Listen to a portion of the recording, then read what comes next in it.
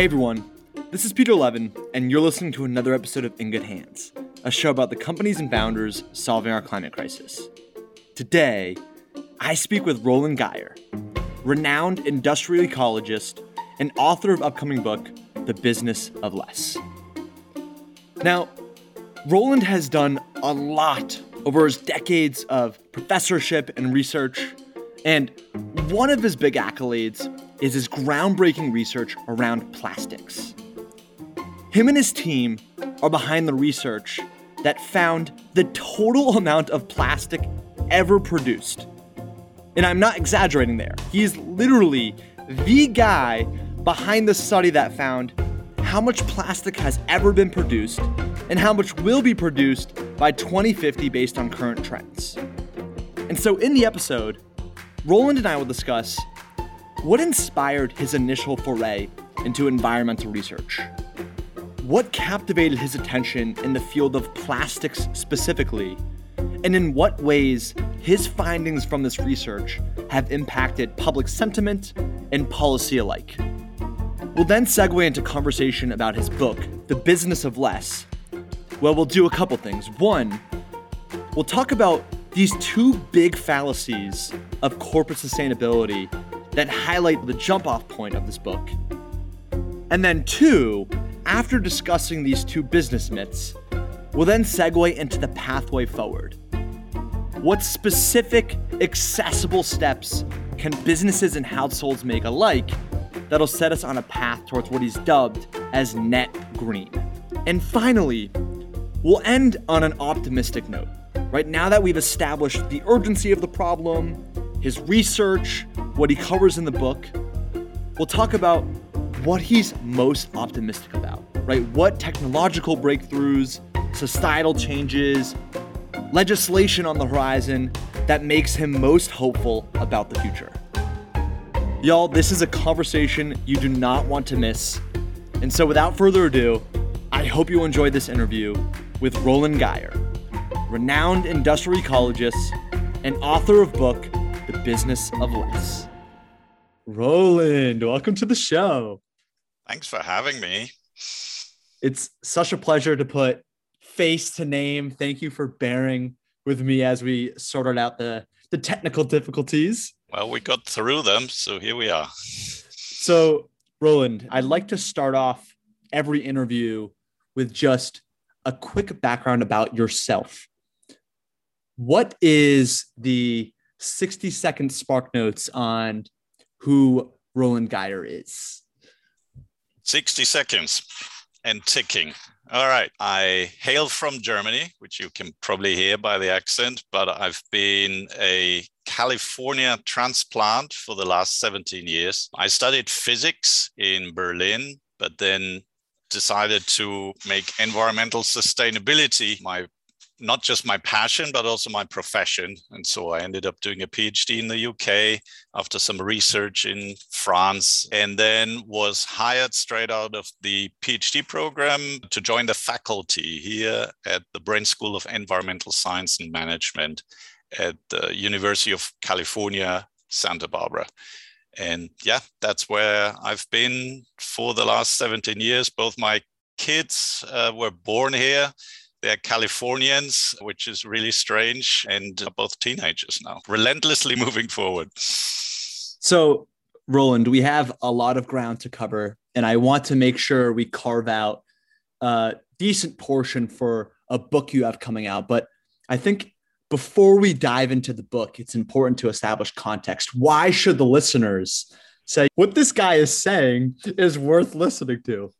And I know a lot about what you've done, some of your research, but I think what would be helpful is to point to a piece of work or research that you've led that you believe has had outsized impact, right? Either materialized in public sentiment change, it's been caught on the headlights of policymakers. So is there a single kind of source of work or research you've done that you're particularly proud of?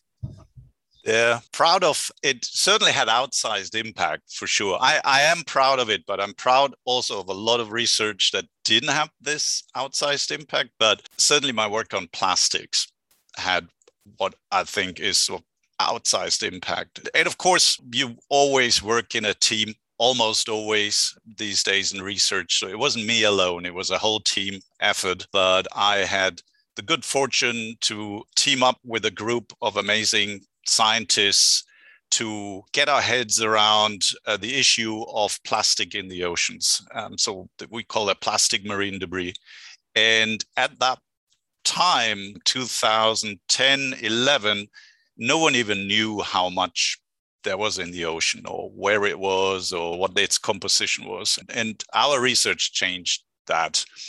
And so we quantified, we came up with what I think is really the first estimate of how much plastic enters the ocean in a given year. Our year was 2010. It was an outlandishly large number, which I think didn't just shock us, but everyone else. It was picked up by the media. And then we followed it up by a publication where we just quantified all plastic humankind has ever made and what it's used for and what its fate is on the end. And we found that the vast majority of plastic is still somewhere on the planet.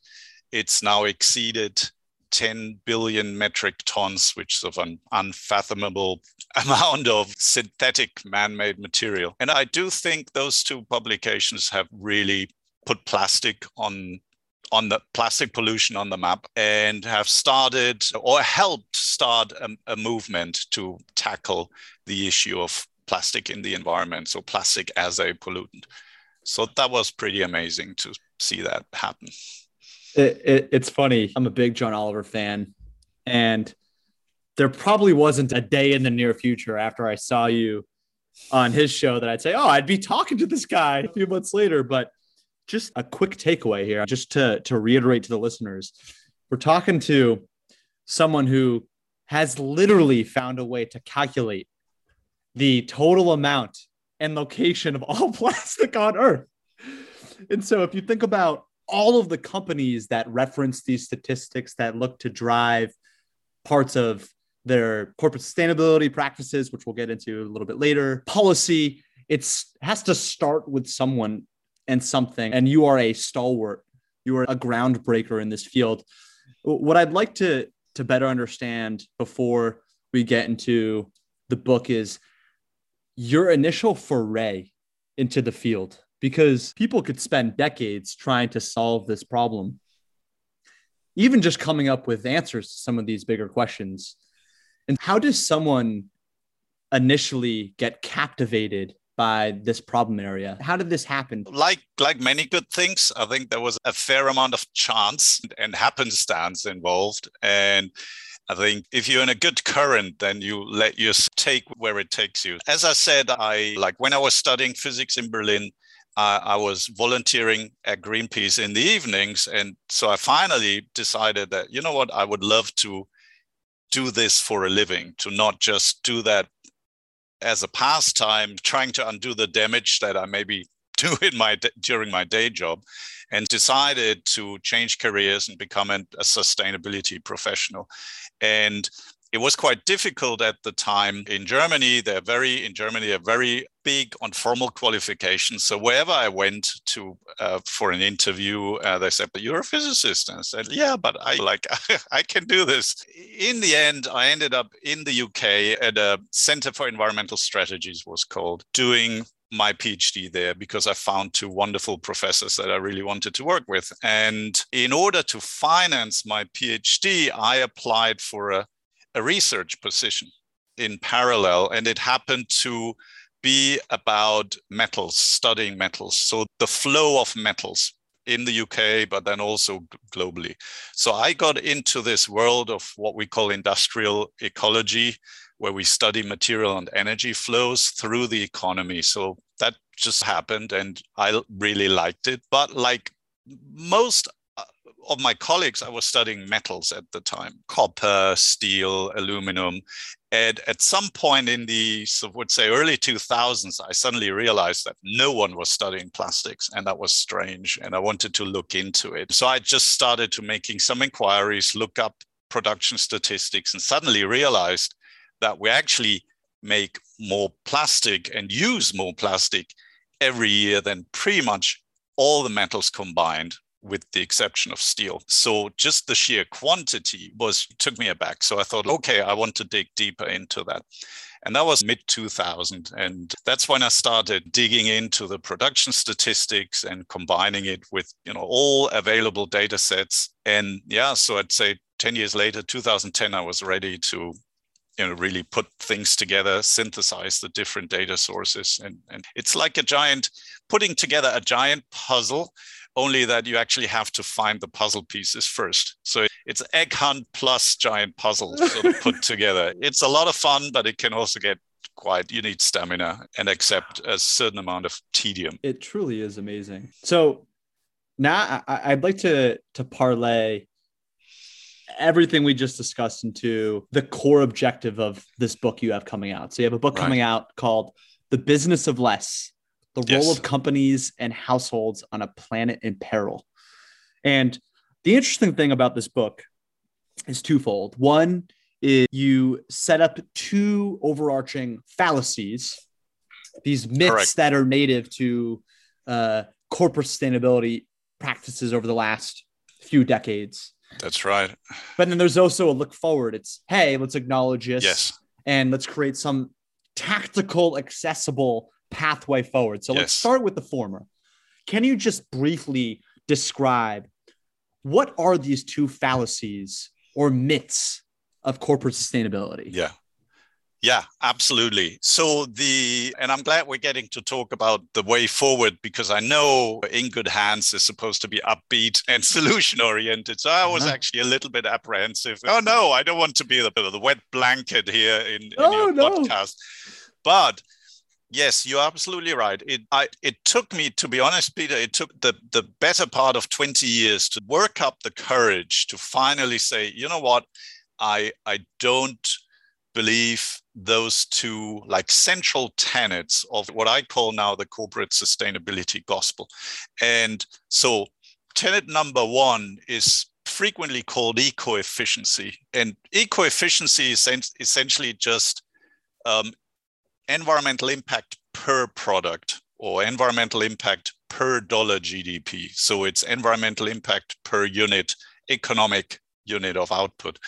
And the eco-efficiency fallacy is that all that businesses have to do is focus on bringing down the impact per product. So Patagonia, which we all love as a forward-thinking, environmentally caring company, so they're in the same boat like all the others. They're very focused on bringing down the environmental impact per fleece or per pants, but at the same time, they're also growing 5 to 10% every year. And the data just shows that all these efficiency improvements have been consistently outgrown by just the increase of total stuff we make every year. And that is the problem. Maybe we're bringing down environmental impact per fleece or per ton of steel or per kilogram of plastic, but at the same time, we just keep making more and more every year. So these improvements, these eco-efficiency success stories basically get completely wiped out by our apparent addiction to more stuff year over year. So that's number one. That's, the false promise, I would say, of eco-efficiency. And everyone wanted to believe it, and so did I. But the data just is very clear that it has not worked. And we tried it, as you said, for basically 3 decades since the Rio Earth Summit in Rio, and it's been the guiding principle for corporate sustainability and hasn't worked. The other one is frequently called, and that is basically the idea that all businesses have to do to pursue environmental impact reduction or environmental sustainability is focus on finding opportunities that either reduce cost or increase revenue or increase profit in some way. So it gives us the hope that we can have our cake, we can have our environmental cake, but the economic cake too.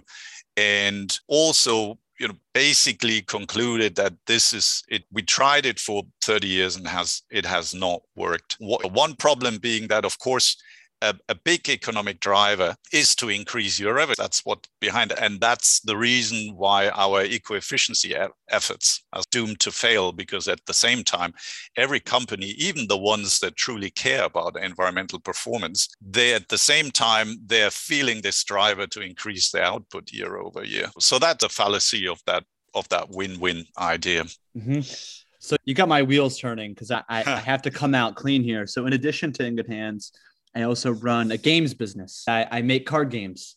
Cool. Personally, I feel I'm almost a walking hypocrite, right? Where one of my loves, right, is creating these games. And by default, they come with some kind of wide spectrum of costs to the world.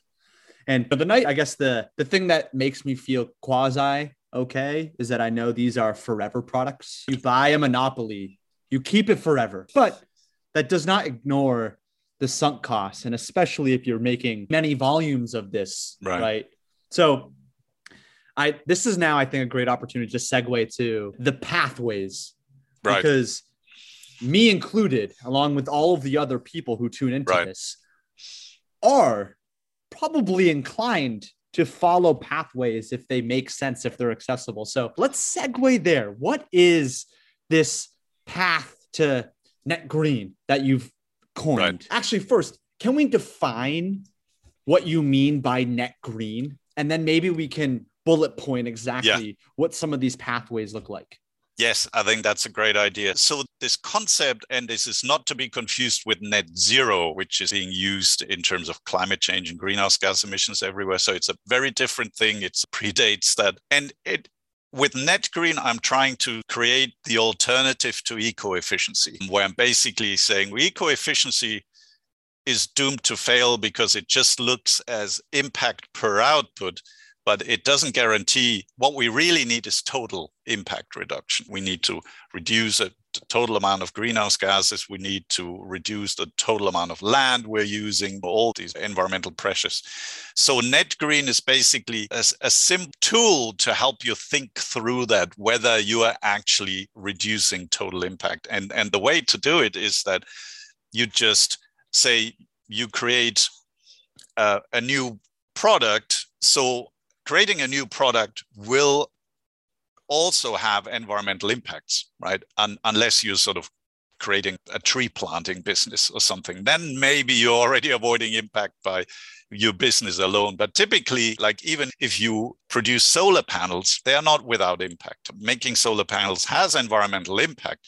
So you keep that in mind, but then you also think about all the environmental impacts that are actually avoided because of your product or your business practices or whatever it is, your household spending, whatever it is we're looking at. And the important thing for this activity or this product to be net green is that the avoided impacts need to be significantly larger than the new incurred impacts. So if the solar panel manufacturer can be relatively certain that his or her solar panels are going to decrease our reliance on fossil fuels, right? Then the impact of making and using solar panels is weighed against the reduction in fossil fuel production and use. And like if that reduction is large enough, then it's virtually guaranteed that the solar panels are going to net green, to be net green. The only thing that I'm really trying to say here is that just because you produce or you're using solar panels does not guarantee impact reduction. Really what causes the impact reduction is that once you say a household, once you have your solar panels on the roof, that actually your utility bill goes down, right? Because you could just say, oh, now I have solar panels. Now I can double my electricity consumption. But that's not how this works, because then the eco-efficiency fallacy is going to, come to bite you. I really appreciate this framework. What I'm wondering is, do the 4 pollution prevention principles that you've outlined, how do those tie in to this North Star? Right. Yeah, let's talk about that. Let's just list them. So I give them sort of little short monikers to make it really easy. Like, first of all, pollution prevention was popularized during the Earth Summit in the early 90s. And the idea is, wouldn't it be nice if we could just avoid pollution from happening in the first place, rather than accepting it from happening and then having to control it or remediate it even? So that's the idea of pollution prevention. Just reduce pollution in the first place. And there are essentially, in the classic literature, there are 3 ways to do that. And I call them again, different, and less. And so again is basically reuse and recycling when we use materials over, and reuse when we use entire products or components again. These days, lots of people call it the circular economy. That was a successful rebranding effort from the Ellen MacArthur Foundation, McKinsey, but it's essentially reuse and recycling. And again, now we can maybe go back to plastic, right? Or materials in general. The whole point of recycling materials, the only point from an environmental point of view, is that it allows us to use less virgin or primary material. So again, if you think about it, collecting all the used plastic from the blue bins and then washing it and then remelting it, cleaning it up and recycling it, this all has environmental impacts. It's not impact free. However, if we use this recycled plastic instead of virgin plastic, right, then we get enormous impact reductions because we're making less virgin plastic. So overall, plastic recycling would be net green. And that's the idea. With reuse, it could be even more pronounced, right? If we find ways to really reuse entire products like beverage containers, rather than having to melt them down and just reuse the material, or have reusable coffee mugs instead of single-use containers. These things are all potentially net green, like very net green. But what we must never forget is that the environmental benefits come not from reducing our reliance on virgin products, new products, virgin materials. And it's not the same thing. It could actually be that, really cheap recycled material leads to us just using more materials overall. And there's actually some evidence. I have some PhD students doing some research in that area, and there is actually some empirical evidence that recycling actually leads to an increase in total material consumption. And that, of course, is not, again, eco-efficiency fallacy. So that is not what we want. Now, when it comes to different, that's pollution prevention principle 2, is basically the idea is, let's just use something else, right? So the idea would be, okay, plastic is a real problem. Let's just use a different material. And there, of course, there are 2 things. So first of all, if we just switch back to paper, of course, paper also has environmental impacts. So we need to compare the environmental profiles of plastic and paper. That can get very complicated. But if we find something that truly has a lower environmental profile, and there are great examples, like renewable energy compared to fossil-based energy, actually, it turns out electromobility has definitely a lower environmental profile, fossil fuel-based mobility, like in internal combustion vehicles. So plant-based protein, definitely much lower environmental profile than animal-based protein. But again, we just need to keep in mind that the environmental benefits don't come from suddenly growing incredible amounts of peas and legumes, but to actually raise and eat animals. So it's about I'm trying to help everyone to focus on what really matters, which is not so much what we always think of as the solution, right? The Beyond Burger or the Tesla, but it's really about no longer doing these impactful stuff. So if you eat the Beyond Burger on top of all your steak and don't reduce your red meat consumption, the Beyond Burger, sorry, I don't mean to could be any kind of plant burger, but it's not about eating plant-based burgers, it's about not eating animal protein. Yeah. Yeah. So that's the idea. And then finally, of course, the third principle is what I call less. So it could be like less input per output. That's eco-efficiency again. We tried that and we might have like there are problems with that. And then of course the easiest, but somehow apparently I feel like the most challenging one is just less output. Mm-hmm. So if we just, rather than trying to recycle this difficult to recycle plastic, it is difficult to recycle. If we just said, okay, let's just use less plastic, let's just use less everything and find a way to have a good life with just less all around, that would be by far the easiest way to reduce our footprint on this planet. Mm-hmm. But for some reason, it seems to be the hardest. And of course, for businesses are so hardwired today to sell stuff that I think that is basically why I wrote the book. And that's why it's called The Business of Less, because I want to really encourage businesses, because I think like businesses need to be part of the solution. Obviously, businesses, how we make, move, and everything, basically, our products, our food, and also where we get our meaning from, right? Most people work in some sort of business, and so business is here to stay. But how can business really become part of the solution? Mm-hmm. And that is the idea of the business of less. And is there a way to sell solutions, to provide for the households, for everyone, but reducing environmental impact? Is there a way to sell less environmental impact, to build a business model that is not based on having to sell more stuff every year? I'm wondering, it's a captivating path forward.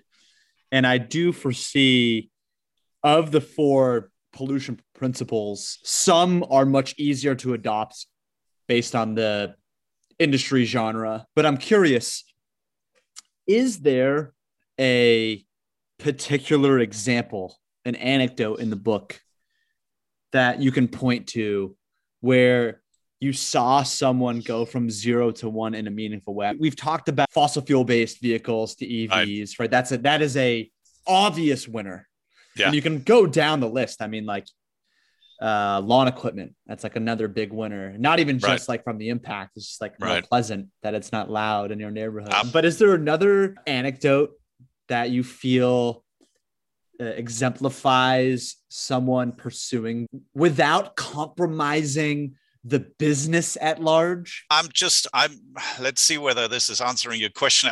So the 4th principle that we haven't even talked about yet is what I call labor, not materials. And I'm just going to sort of use that now as an idea, because you're absolutely right. It seems like a lot easier to build a business model coming up with a reusable container that potentially could displace lots of single-use containers. Like this could really work. Or to come up just with an electric alternative to something that before that fossil fuel powered, leaf blowers and lawn mowers and whatnot. So this whole ideal of electrifying everything, I think, is wonderful that we're doing this. And obviously renewable electricity is a no-brainer, and plant-based food, we have so much evidence that this is a less impactful way to feed ourselves. But the less, that was the challenge. Like, how do you come up with a business model that sort of work? So one example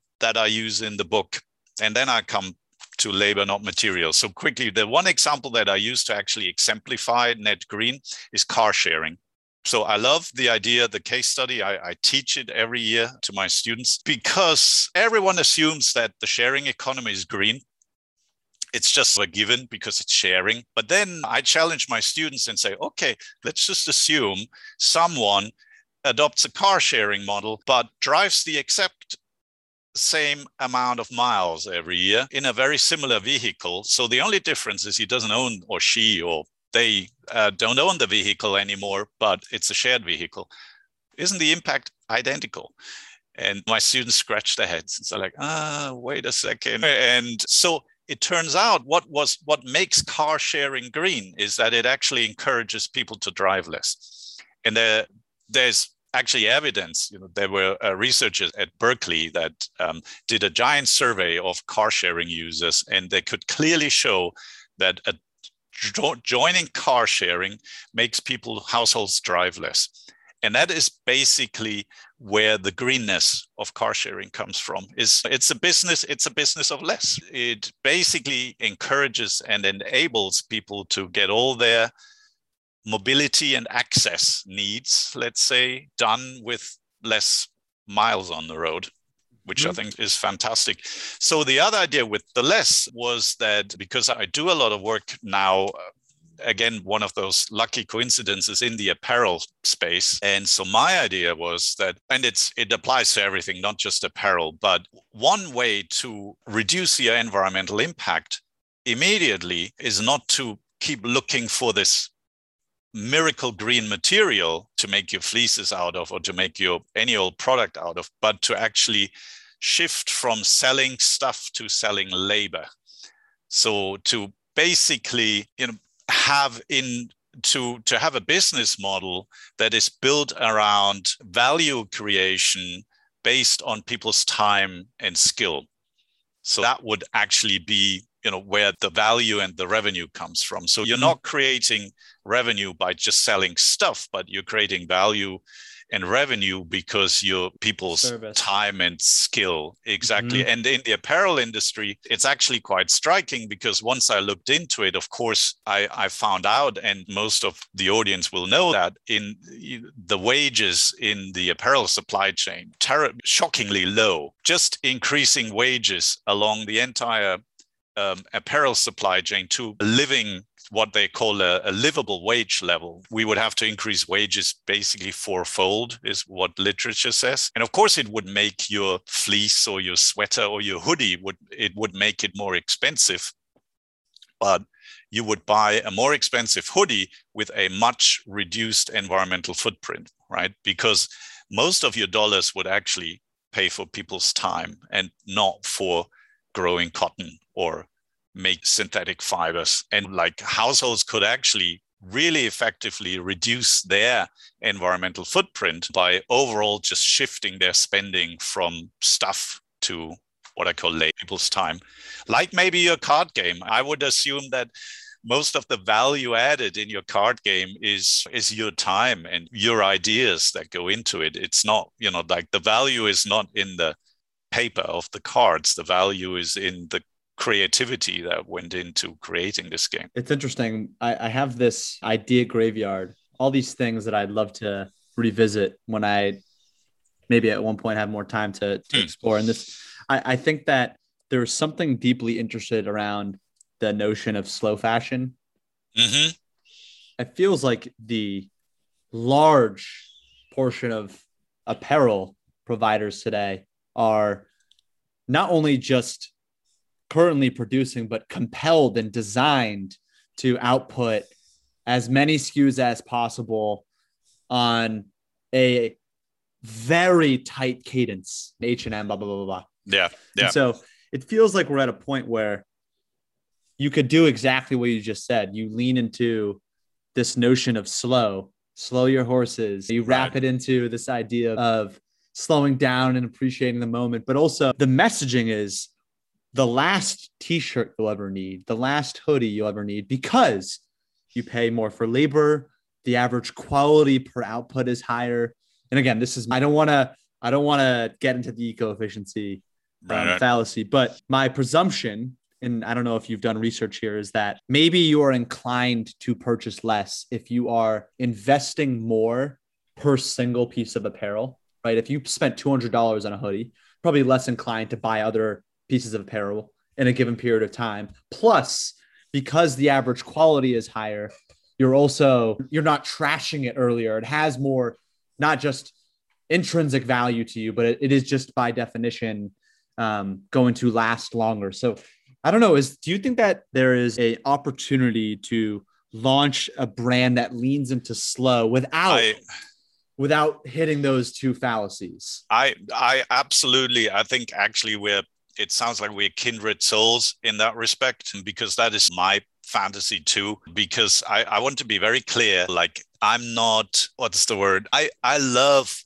products. I love things. What I don't like is badly made things that are not just offensive because they are not nice products, but they're also exploiting people across the world, and they're exploiting the environment. And so my vision, which I think is that same vision, is that like just like of the good life with environmental kind of planetary boundaries, products that are well made and I can feel good about owning them. And yes, they will be more expensive, but yeah, I think that is exactly the point. So I feel good about owning that piece of apparel or that piece of furniture or musical instrument or whatever it is, because I feel like everyone who touched it in the supply chain got a fair deal. And I feel like the environment was respected all along the supply chain. And yes, it will be more expensive, which is how I can reduce my environmental impact, because I buy this one nice product rather than 10, and then I really care about it and it's very meaningful and I'll look after it. And yeah, that is absolutely where this is going. And I'm not a person that says, oh, we can't have things anymore, we have to all be frugal and nibble on our wrinkle organic carrot. But I love life. I like nice things. I just feel like we're not surrounding ourselves by nice things anymore. We're surrounding ourselves with junk, and we're junking the environment while we're doing it, and that sort of just doesn't feel good. I've got a couple more things I'd like to hit on before the book ends. I pulled this from an interview of yours, and we glossed over it already, but I'd like to hear exactly how you came to this observation. So you were talking about plastic straw bans, and you said there is the potential for such bans to make people think their work is done. Straws aren't even the most likely thing to end up in the ocean, which makes the ban more symbolic. The worst case scenario would be for plastic fatigue to set in, with people essentially throwing in the proverbial polyester towel on the fight against plastics. And so plastic fatigue, I've actually never heard of this before, but can you just demystify what you meant by this and whether or not you feel like this is materializing right now in some respect? I have to admit that I think that was the writer that probably came up with this, but I think what we were talking about is that I think there's always a risk a movement just runs its course, runs out of steam. And I think that's what we were talking about, the writer and I, that, at some point, everyone, even those that truly care about the environmental impact of our addiction to plastic, that they're just get tired and they don't see any real improvement and movement. And so that will be that fatigue, the resignation. And I do remember one other thing where we talked about the straw ban and me saying it's mostly symbolic because it's just such a small piece of the plastic pie, so to speak, is that if I think the worst thing that could happen is that now people think, okay, we banned plastic straws, we're done. But I think the fact that it's symbolic could actually be something positive, where people are inspired and say, you know what, I don't even notice we don't have plastic straws anymore, right? Some people do need straws, obviously, but lots of us don't. So what else do I not need? So that it inspires people to declutter their lives in a way. And I think, again, that sort of brings us back to your idea of just slowing everything down and really thinking about the fundamentals and the basics and what really matters. Mm-hmm. And what is just sort of white noise, the stuff equivalent of white noise, right? It's just distractions. Mm-hmm. So a couple more questions here. The through line at In Good Hands here is to get people pumped about the future, right? Mm-hmm. At this point, every week, there's a new headline that scares the living shit out of the average Jill and Joe. And so that's what we're doing here is we bring on people that are working on really hard problems and making a living by doing it. So what I'd love to do before we hit the bookends here is We understand the urgency of the problem. Is there anything you can point to, right? A recent breakthrough, a societal change, some type of policy that is on the brink of being greenlit at the highest level? Is there something that you can point to that you want to leave with our listeners that gets us just to feel a little bit more optimistic about the future? There are a few things. There are definitely a few things. It's just how long it'll take to, really take off. But obviously, this week, the big COP26 Conference of Parties 26 in Glasgow has started. And obviously, this is dominating, as it should. This is dominating the news. And at the same time, I'm just teaching an energy class to my students. And this class, I started teaching this class about, I want to say 15 years ago. I basically had to throw away half my slide decks because of how fast things have changed. It's unbelievable. It's unbelievable. I now firmly believe that we actually could transform our energy systems to an entirely fossil-free one.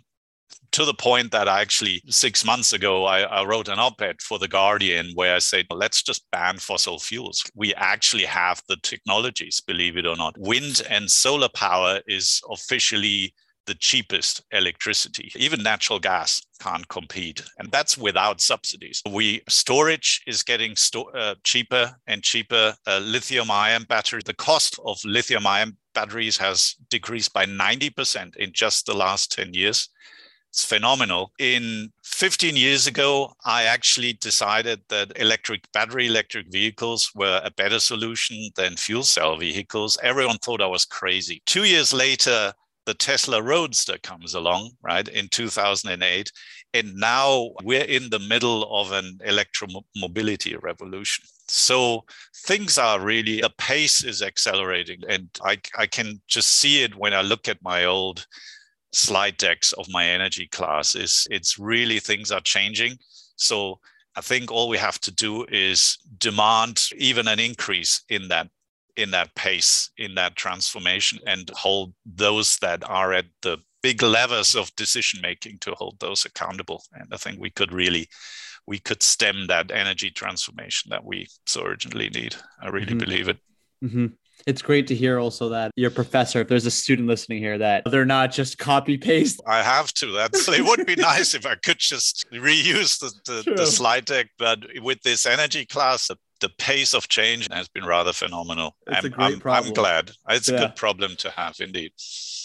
While I have you here, this is the last question around 15 years. So one of my favorite excerpts from a different interview, you were talking about the book, which has been in the work for many years. And the interviewer was asking, why do this? Why write the book? And you had this to say: I feel like I almost have an obligation to think hard about what the most meaningful thing I can do at this point is. And right, you've worked now for over 15 years as a professor, breakthrough research. And then you say, after 15 years of doing this for a living, I'm finally brave enough to really go out and say, it's a behavioral and social problem we need to solve, not a technological one. And so let's just tie it full circle with the book. You have a bunch of potential readers here that are thinking about, why is this book something I need to pick up and read? And so if we tie this kind of last excerpt and this together, someone picks up this book, what is the one thing that you hope they leave with after reading it? The one thing, there are many things, but you say the one thing. So I'll say the one thing. I think, yes, that change is possible, and that the change is us. And it's not that magic technological bullet that some genius is going to invent, and then every problems will be solved. As I said, I did study physics. I did my PhD at an engineering department. So I think I'm qualified to really give technologies a hard look and judge them based on their capabilities and their environmental performance. And I've come to the conclusion we have all the technologies we need. They'll be getting better, and that's wonderful, but we have them all. We don't need any silver bullets to solve the environmental problems that we're facing. So the change is us. And so if we turn that into a mantra, I think that I really hope that this book will help generate that, let's call it a self-fulfilling prophecy, right? Where the reader together with me can say, we can do this. And it's the change is us. It's not just waiting for some technological miracle. Roland, it has been such a pleasure getting to speak with you. Thank you for your time. And thanks so much for having me on. More importantly, thank you for a lifetime of, you have been humble throughout this entire conversation. To anyone listening, I'm going to link Roland's bio in the show notes and also a link to his book, The Business of Less. And you'll see just how much Roland has been really just short of words, but really it's been truly an honor to get to speak with you. So Roland, thank you again. Best of luck with the book launch.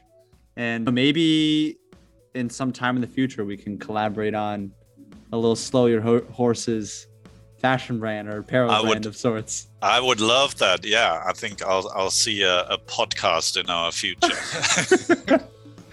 All right, Roland. Hey, I appreciate you very much. And we'll have to do a round 2 maybe sometime next year.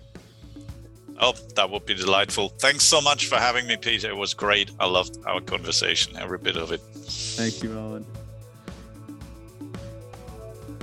Hey there, you made it to the outro. Thank you so much for listening to today's episode. If you're new here, welcome. If you're a longtime listener, thank you so much. We're actively casting for new guests on our show. So if you have a rockstar founder or company in mind that's working on something cool, message me on Instagram at Peter A. Levin or email us, hello@ingoodhands.us. Thank you so much again, and look forward to bringing you another new episode next Tuesday.